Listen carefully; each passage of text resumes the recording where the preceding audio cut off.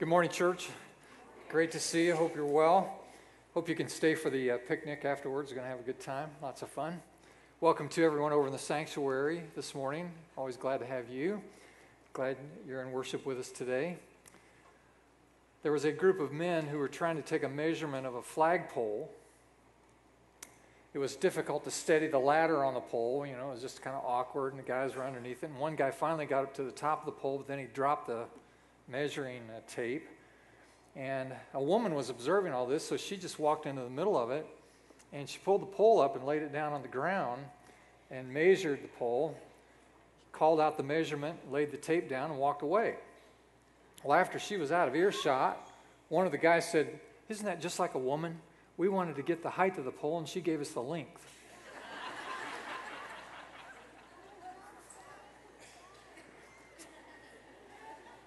Sometimes we don't connect, do we?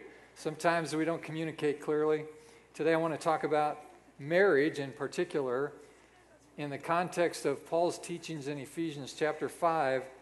And I want you to tune in today, because if I had the power to give you one principle that you would believe and practice in your marriage, this would be the one I'd give you. And so I hope it'll be meaningful to you and add value to your relationships. As you have your Bibles with you, turn to Ephesians chapter 5. If you don't, we'll project these words on the screen for you. Ephesians 5, I'm going to read for us verses 21 to 33.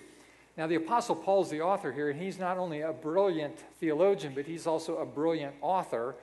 And every good author knows that the best way to communicate is to give a general statement, a foundational statement, and then underpin that statement with illustrations and examples in the subsequent writing. And that's exactly what Paul is doing here in Ephesians 5. The summary statement is Ephesians 5:21, and then examples follow. And so I hope that we can embrace this concept, understand the construct of the literature here, and really gain value from it. So as you make your way to Ephesians 5, I'm going to begin reading at verse 21. I'll invite you to stand as you're able to hear God's word. Verse 21, submit to one another out of reverence for Christ. For example, wives, submit yourselves to your own husbands as you do to the Lord. For the husband is the head of the wife, as Christ is the head of the church, his body, of which he is the Savior. Now, as the church submits to Christ, so also wives should submit to their husbands in everything. Husbands, for example, husbands, love your wives, just as Christ loved the church and gave himself up for her, to make her holy, cleansing her by the washing with water through the word, and to present her to himself as a radiant church, without stain or wrinkle or any other blemish, but holy and blameless. In the same way, husbands ought to love their wives as their own bodies. He who loves his wife loves himself. After all, no one ever hated their own body, but they feed and care for their body, just as Christ does the church. For we are members of his body. For this reason, a man will leave his father and mother, be united to his wife, and the two will become one flesh. This is a profound mystery, but I'm talking about Christ and the church. However, each one of you also must love his wife as he loves himself, and the wife must respect her husband.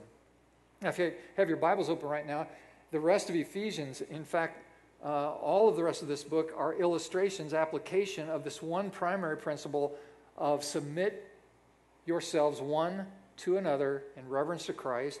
And so we see wives, for example, husbands, for example, and now in verse 1 of chapter 6, we see children.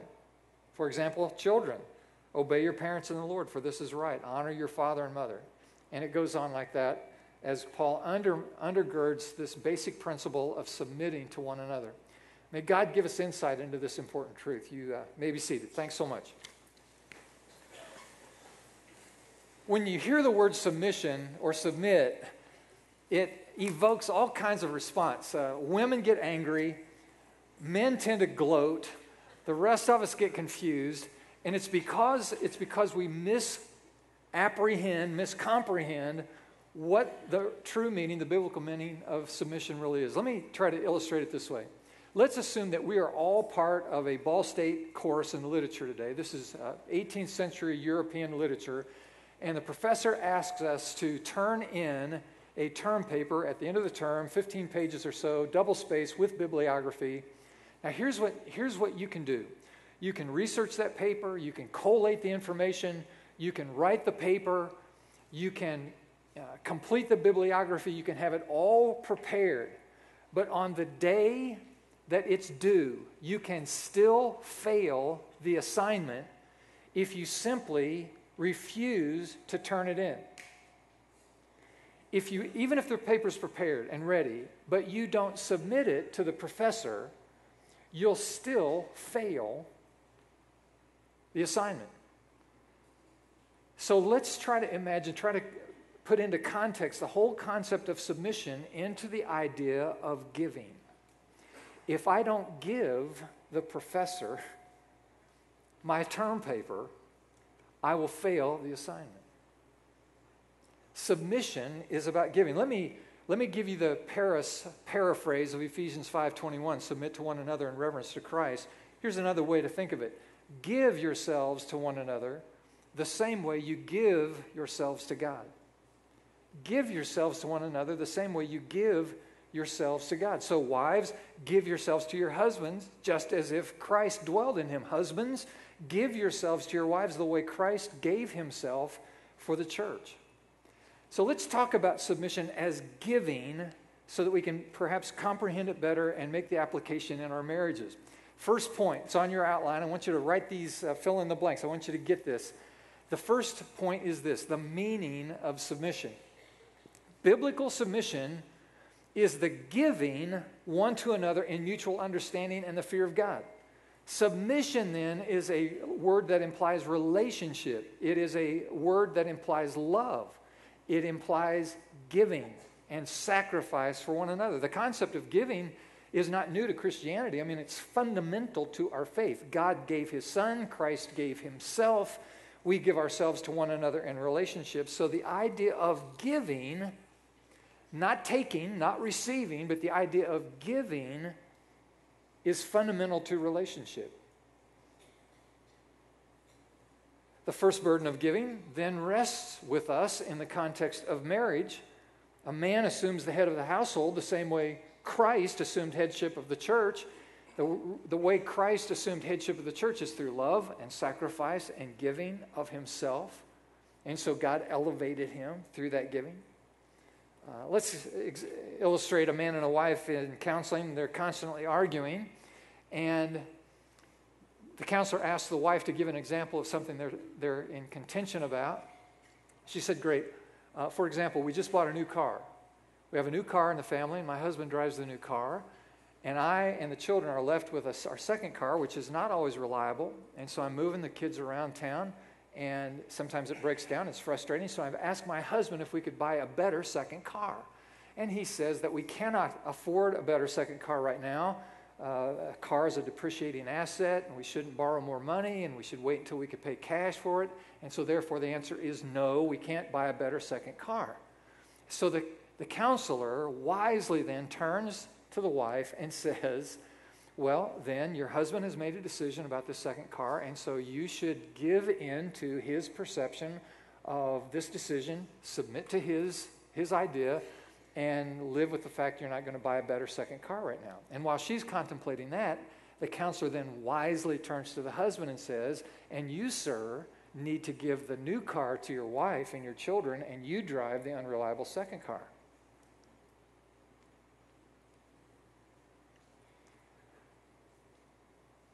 See, the husband was willing for the wife to pay the price for the unreliable transportation, but not willing to submit or to give in order to accommodate his wife's needs. She perceived it for what it really was, selfishness on his part.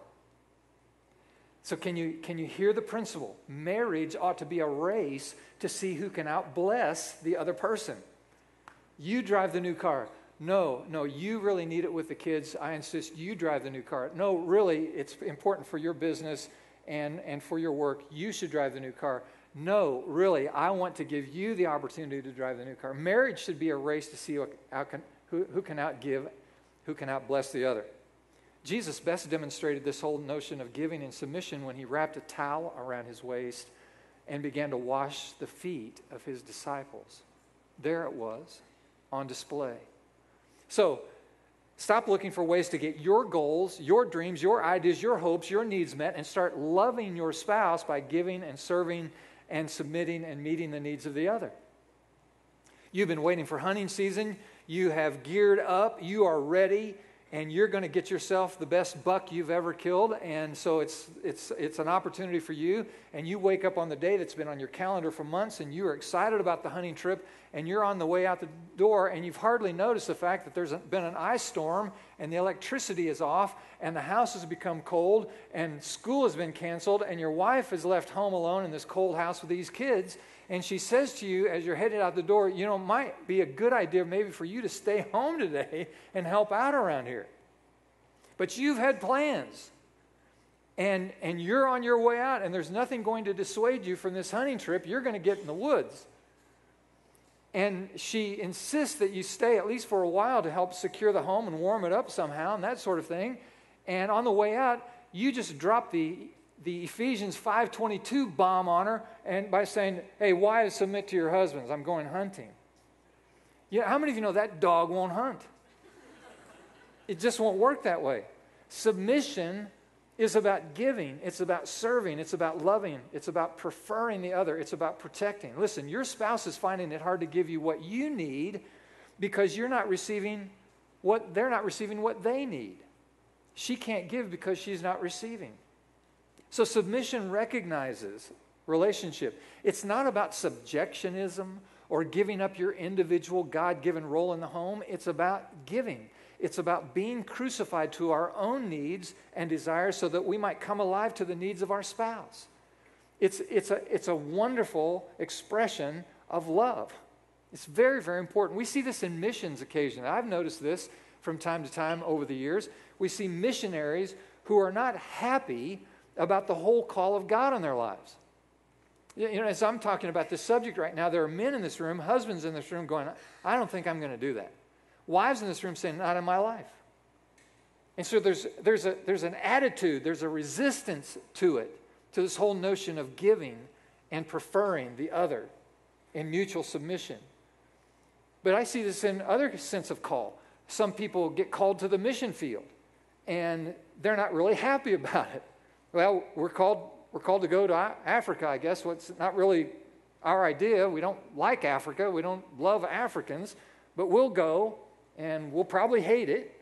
No doubt one of our children will die of malaria. But, off we go.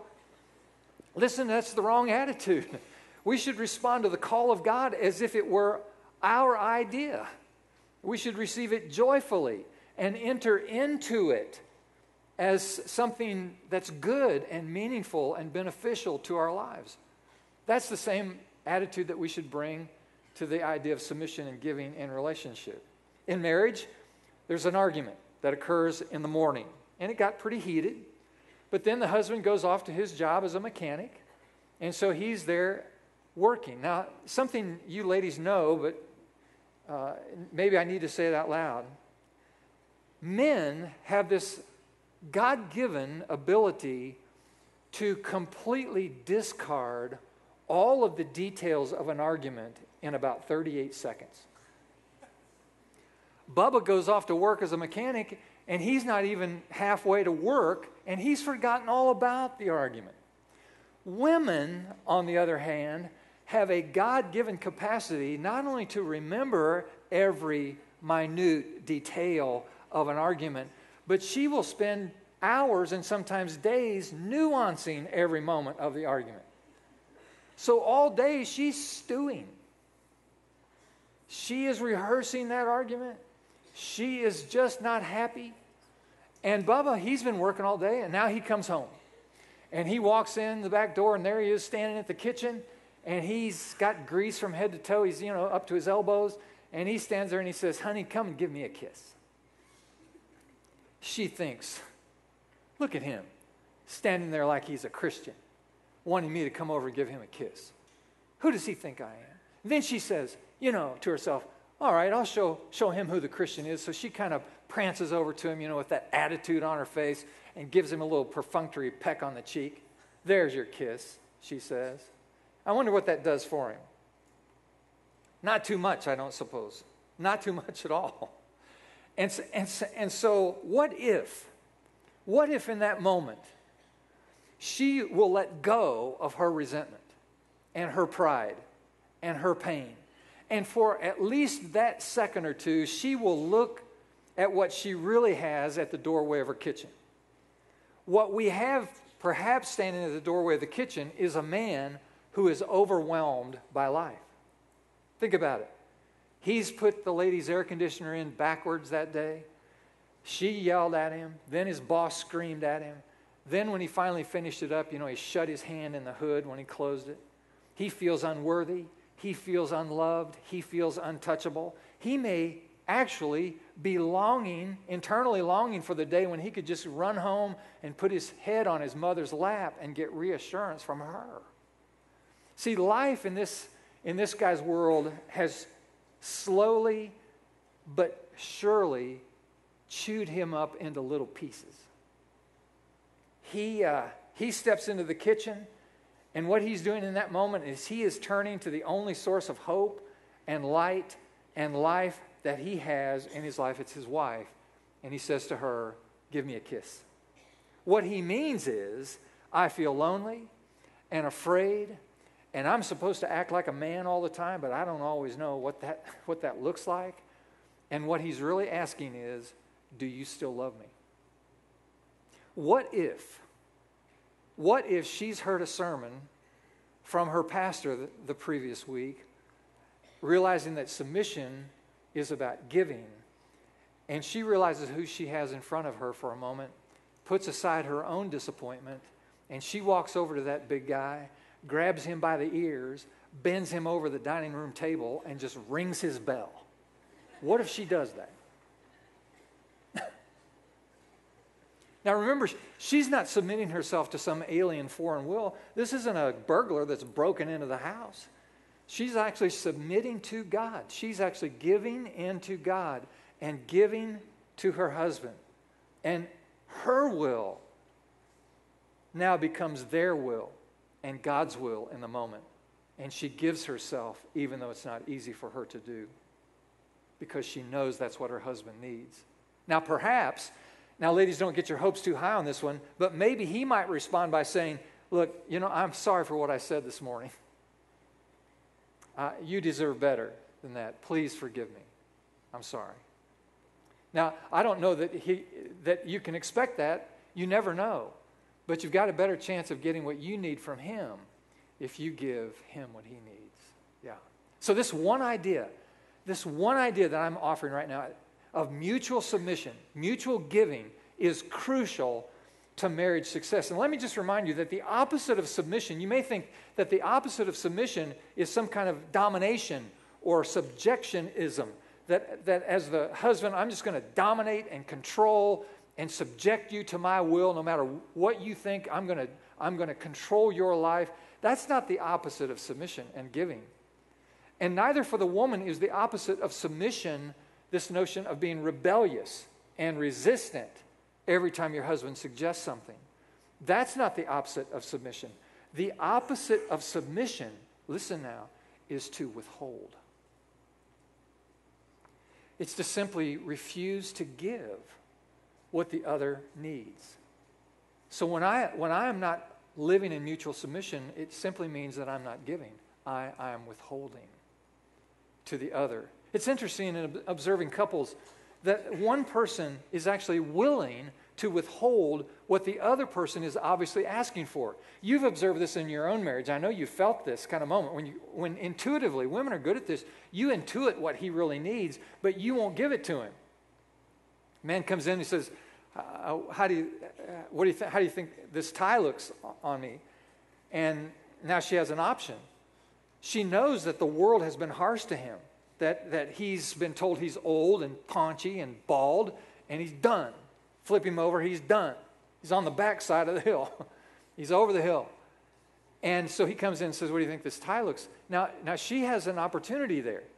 She can say, "Well, look, honey, that tie looks fine, but you could tie an old rope around your neck. You'd look just as good. You're a handsome guy." Or she can just simply say to him, one tie looks as good as the other. Put on whatever tie you want. I don't care. She knows what he needs. She knows that he's asking for some kind of affirmation or support or approval.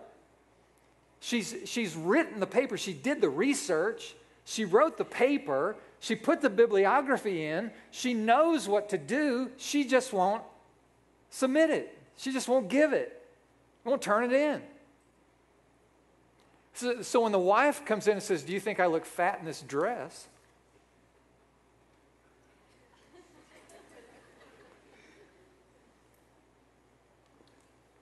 Men who think making little snide comments about their wife's weight will actually motivate them to lose weight? No, just the opposite happens. If you're sitting in a restaurant and you say, "You going to eat that whole piece of pie?" What she's going to do the next time the waiter comes by says, "Listen, I'd like another piece of pie and a side of beef to go with it." You're not going to motivate her that way. There's this cruel little joke that somehow psychology or humanity plays on us. When we're young and we get married young, the man has this wrong notion that this sweet little shapely thing, firm little thing that he's marrying, he actually believes at 20, 22, 25 years old that she will never change. It's funny that way. It's goofy. But men actually believe she looks the way she does right now on our wedding day, and she will never change. It's hilarious. And women, on the other hand, tell themselves, "I know I'm marrying this guy with all these rough edges, but I'll put him into shape before long. He'll change, and he'll make lots of big changes." And that's just as deceitful as the notion that the woman won't change. That the father, the husband will change. Whatever you marry, whatever shape Bubba's in when you marry him, it's going to be pretty much that shape 50 years later, only worse. And whatever shape she's in when you marry her, she won't be anything like that. But listen, after 20 years and 4 kids, she's gonna settle a little bit. And by the way, just remember, it's your fault. You caused it, so deal with it. Deal with it. It's just part of the deal. The critical issue in human relationships then is giving. We can talk about marriage, we can talk about family, we can talk about friendships, we can talk about relationship in the body of Christ, we can talk about any important relationship we want to, but the critical issue in all human relationships is giving. And it's absolutely essential in marriage. So the meaning of submission is to give. Now let's talk about the language of submission. We only have 2 points today. This is the second point. The meaning, the language of submission. One of the mistakes we often make is to assume that everyone thinks and talks and acts like we do. Now listen, I'm 59 years old. I've been married for 37 years. I've been in pastoral ministry for 36 years. I've made an astonishing discovery. It flies in the face of the prevailing winds of wisdom and the epic writings of contemporary authors on the subject of feminism and other progressive notions. This is one of the great revelations of my life. I want to share it with you this morning. Here it is. Men and women are different. Men and women are different. Now, we are equal. We are completely equal. But we are not the same. While we are equal, we are not the same. We are different. We think different, talk differently, we perceive the world differently, we emote differently, we relate differently. We don't even speak the same language. For example, a man is in the den watching the football game. The Indianapolis Colts are marching down the field against the Philistines with surgical precision. They're on a roll. It's a thing of beauty. It's now 4th down and goal to goal on the 1-yard line with 30 seconds to go in the half.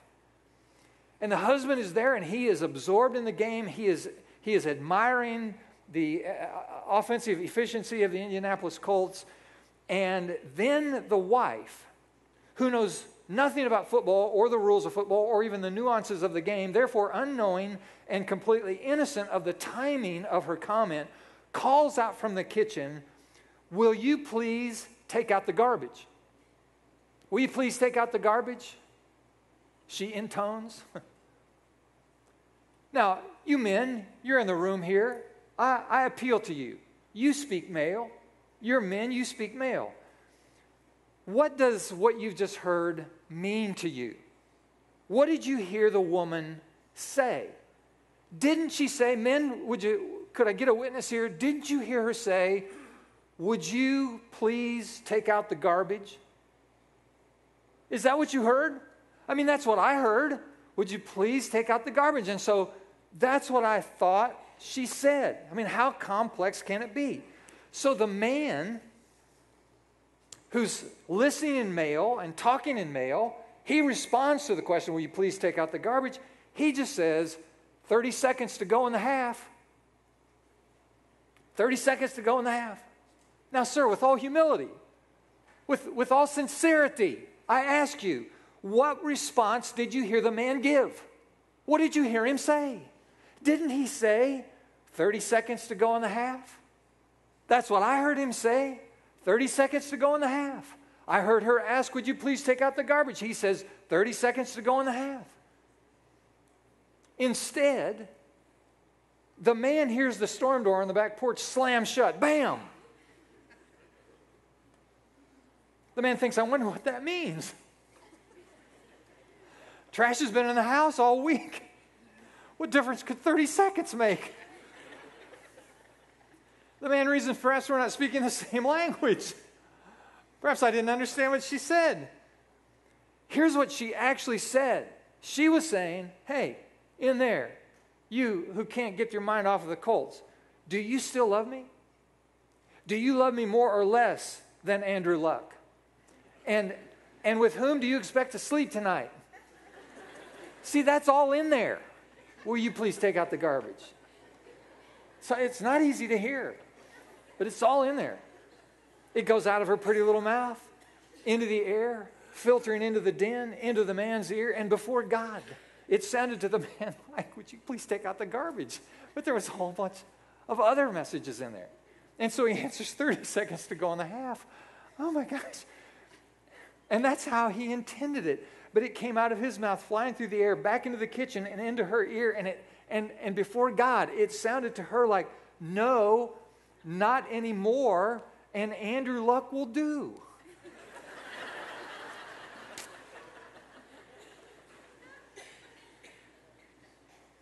After 30 years of marriage, George and Martha are in counseling. They're so upset that they have to be placed in separate rooms. Martha is asked about the problem. George doesn't love me anymore. George is asked, Martha says you don't love her anymore. He says, is that woman crazy? I love her more now than when we were married. Ask her this. She says, I don't love her. Well, I don't think she loves me anymore. Go ask her that. Counselor says, okay, wait here. I'll go ask her. Martha, it is George that says you don't love him, that you don't love him anymore. Martha says, well, I do love him. My question is, why doesn't he ever tell me anymore? Counselor says, good, wait here. I'll go ask him. George, Martha has a very germane question. Why don't you ever tell her you love her? George says, tell her. I tell her all the time. It's like she's deaf. I'll tell you this. She never tells me. Counselor goes back to Martha. Martha, George says you never tell him you love him. And when he tells you he loves you, you act like you're deaf. And when he tries to tell you, you won't listen. Now here's the problem. They're both being truthful. They both believe they're not being told. He's speaking male, but she's speaking female. And so we've got to be careful to learn and speak each other's language. Very important. Now, obviously, we don't have time to teach the entire vocabulary of male and female language this morning, but let me just give you some generalities. Ladies, let's start with you, and in general, what your husband needs, and then we'll get to what women need.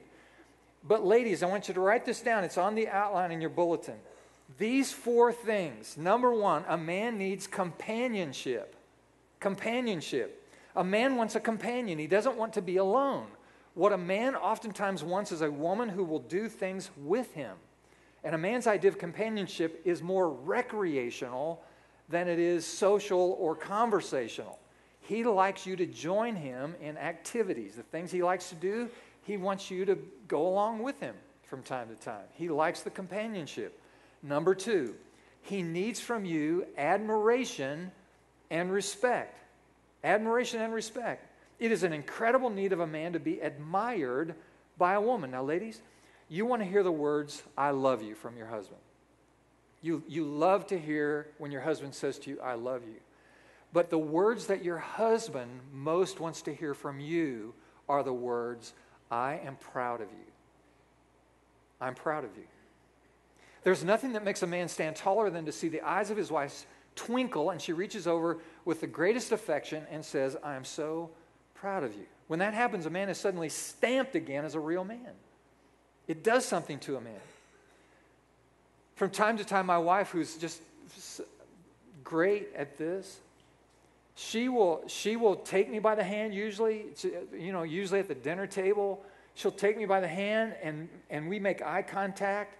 And she will say something to me like this. She will say, I want you to know something. You are a great man. You're a great husband. You're a great father. I'm so proud of you. I hear that. I just have to tell you. It does something. It's hard. My first reaction is, really? You believe that? Then she says, yes. Yes, I do. You are a great man. Well, I walk away from that. I got to process that. I can't just easily dismiss that. She's just saying that, or when someone like that says that to me, maybe there's some substance to that.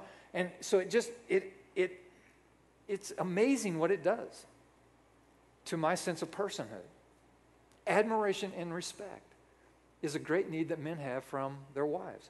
Now, here's a third thing, and that is support. Support. Let me just remind you, life is hard. Pressures are real. If your man is taking initiative, I've been using this definition of authentic manhood the last few weeks. Reject passivity. Men tend to be passive spiritually and socially. Reject that passivity and accept responsibility and lead courageously and expect God to bless you. And when a man is taking initiative like that, he needs to know that he's being encouraged and cared for. There needs to be appreciation extended to him. Beth does this from time to time in our lives when we've come to an important juncture in our lives, a crossroads moment, a big decision has to be made or a new direction has to be taken. What Beth is really good at doing, and I share this as an illustration of how to do this and to do it well. She has from time to time just paused in the same kind of serious moment, and she will say to me, Greg, I want you to know that whatever you decide to do, I'm with you. If you want to do that, I'm with you. If you want to do the other, I am with you. You have my support. Whatever you decide to do, we will do it together. Now, that doesn't mean that I'm the only one who has a say in all this. We process every major decision together, and we always come to a place of unity.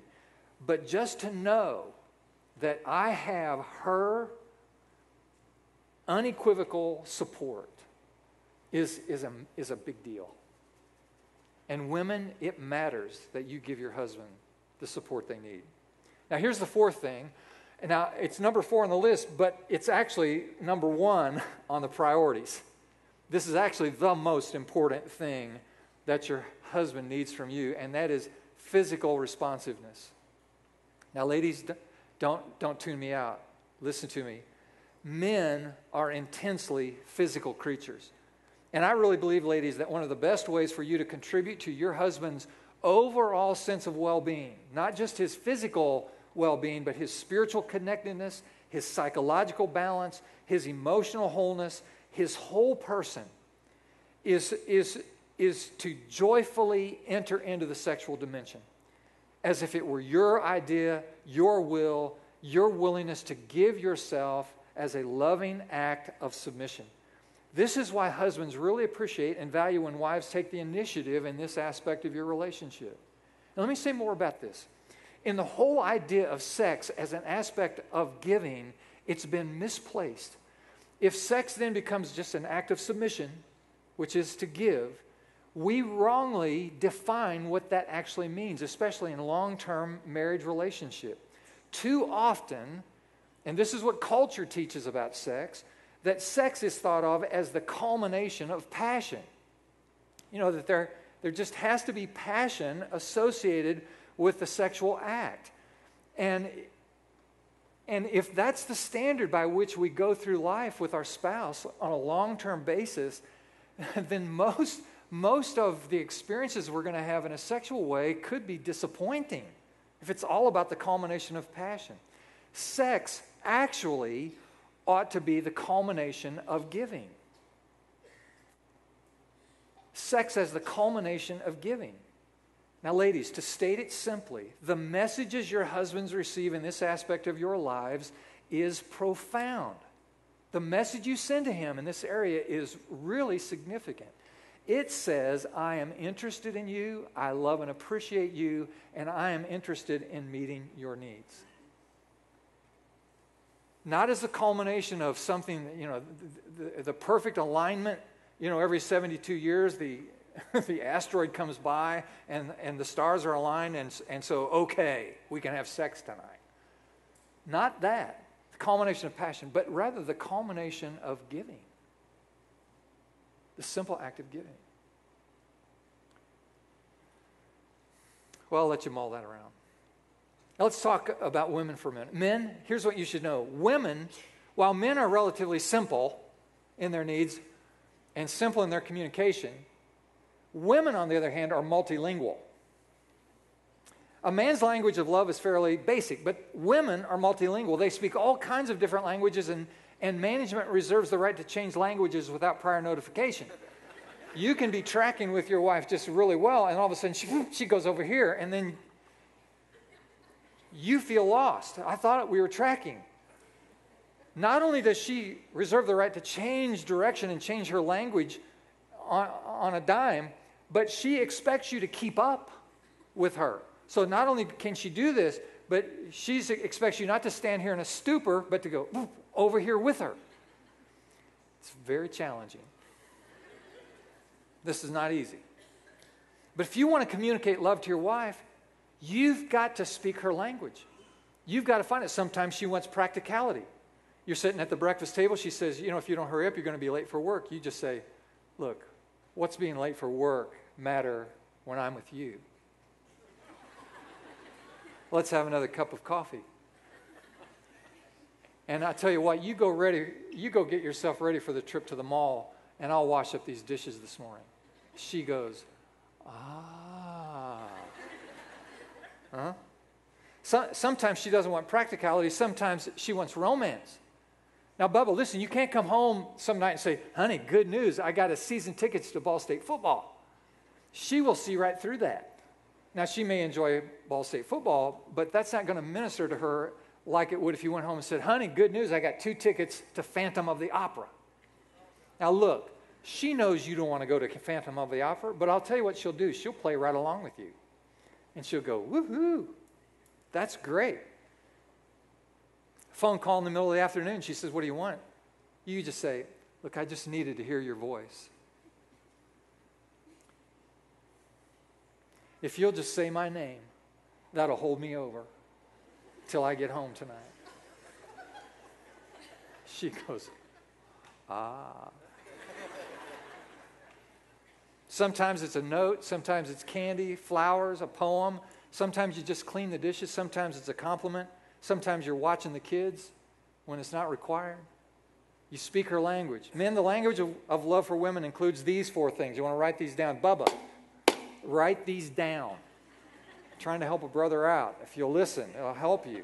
Number 1, companionship. It's the same thing with men, only for women it's not recreational. It's conversational and relational. The number 1 complaint women have in marriage is this: my husband won't talk to me. It's the number 1 complaint. Women were created by God to be intensely relational creatures. Much of their feeling and sense of well-being is in a relationship that is connected verbally and emotionally to a man. Think of it this way. This is why soap operas and romance novels are about 98% consumed by women, because it exploits a woman's imagination about a deeply connected relationship. And so they absorb these things.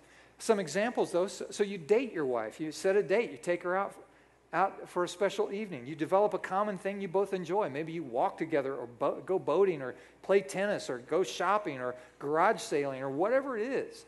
You do what she likes to do, and you provide that companionship. So that's the first thing. Here's number 2. A woman needs security. Security. Now, this is both financial security and relational security. Now, I want everybody to listen real closely to this.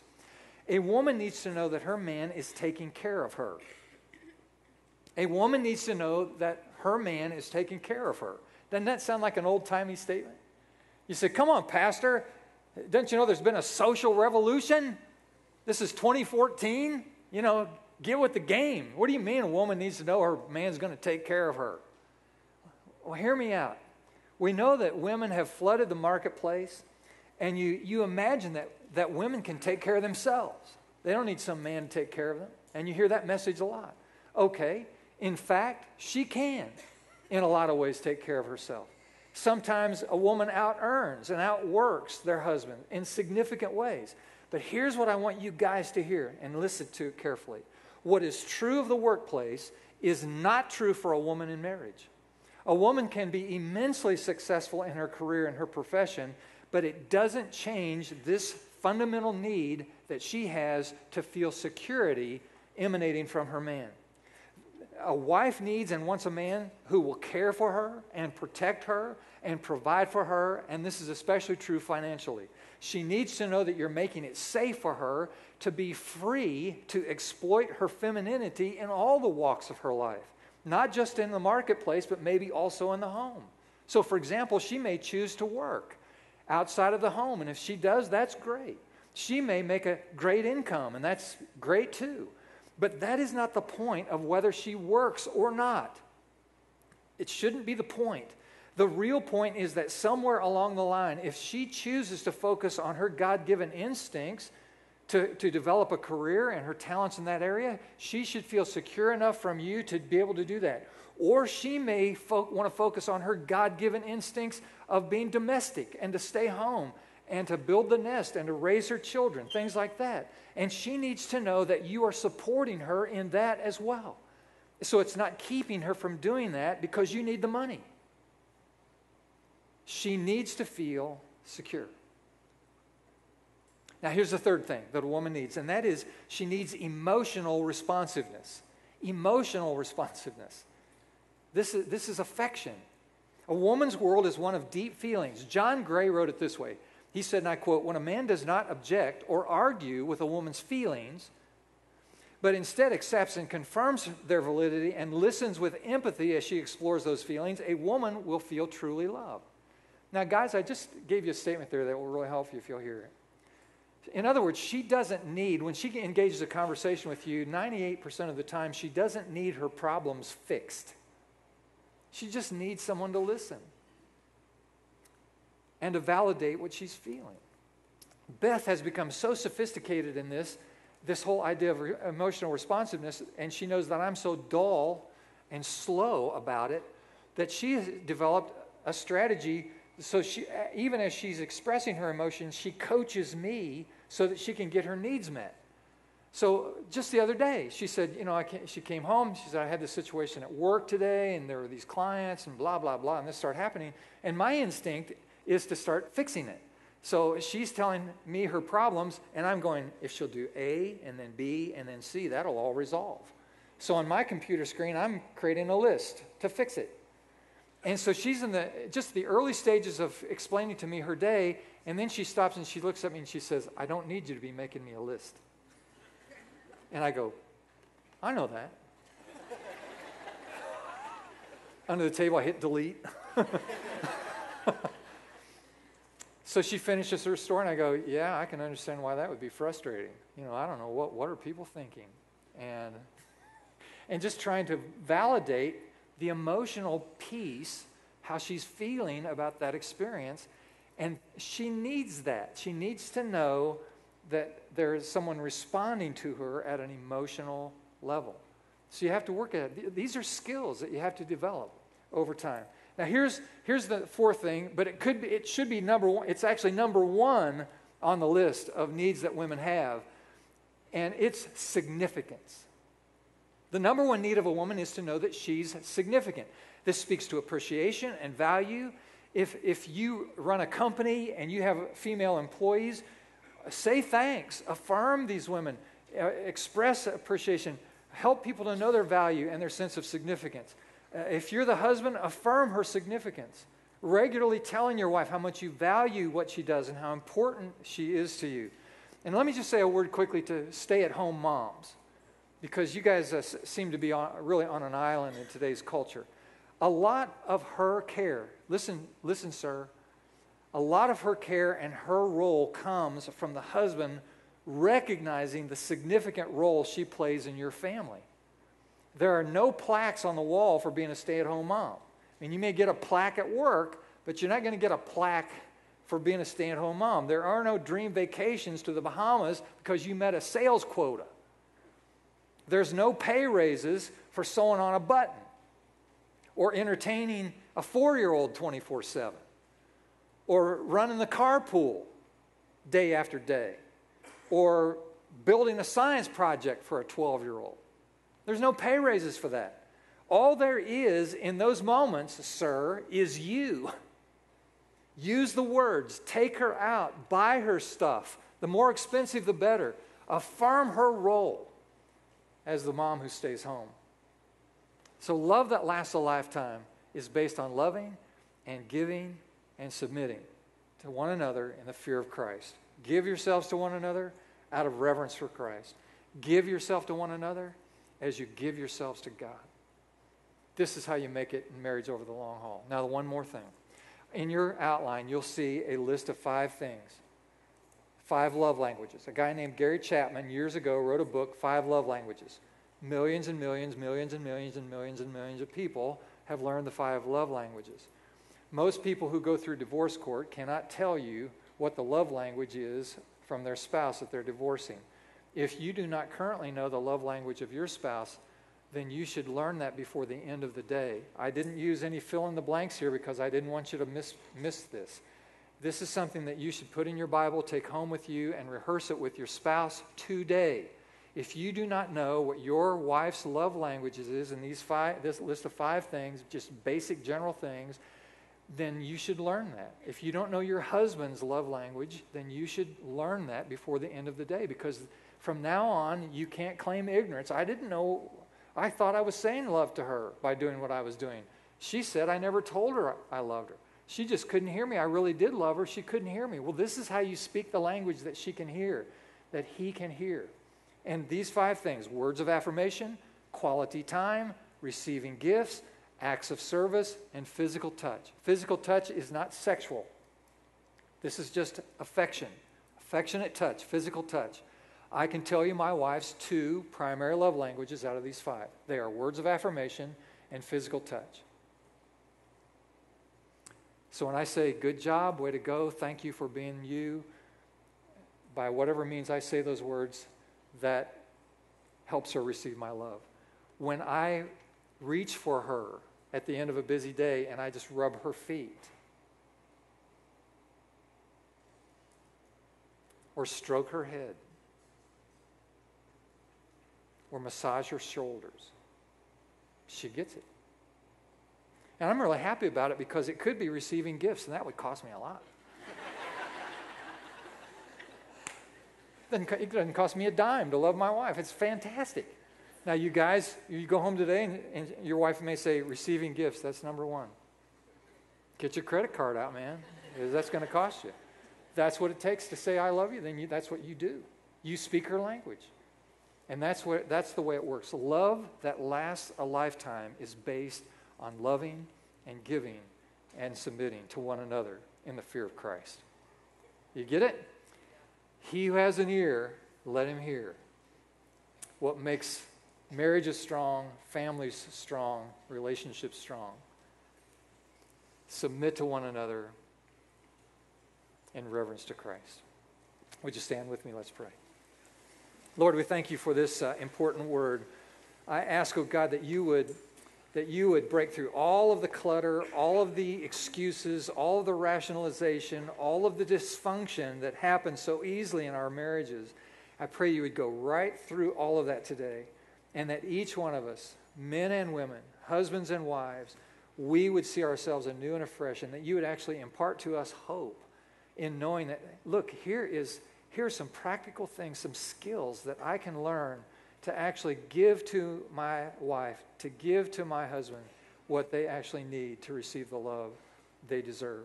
So help me, help us, O God, to love one another, giving ourselves to one another out of reverence for Christ.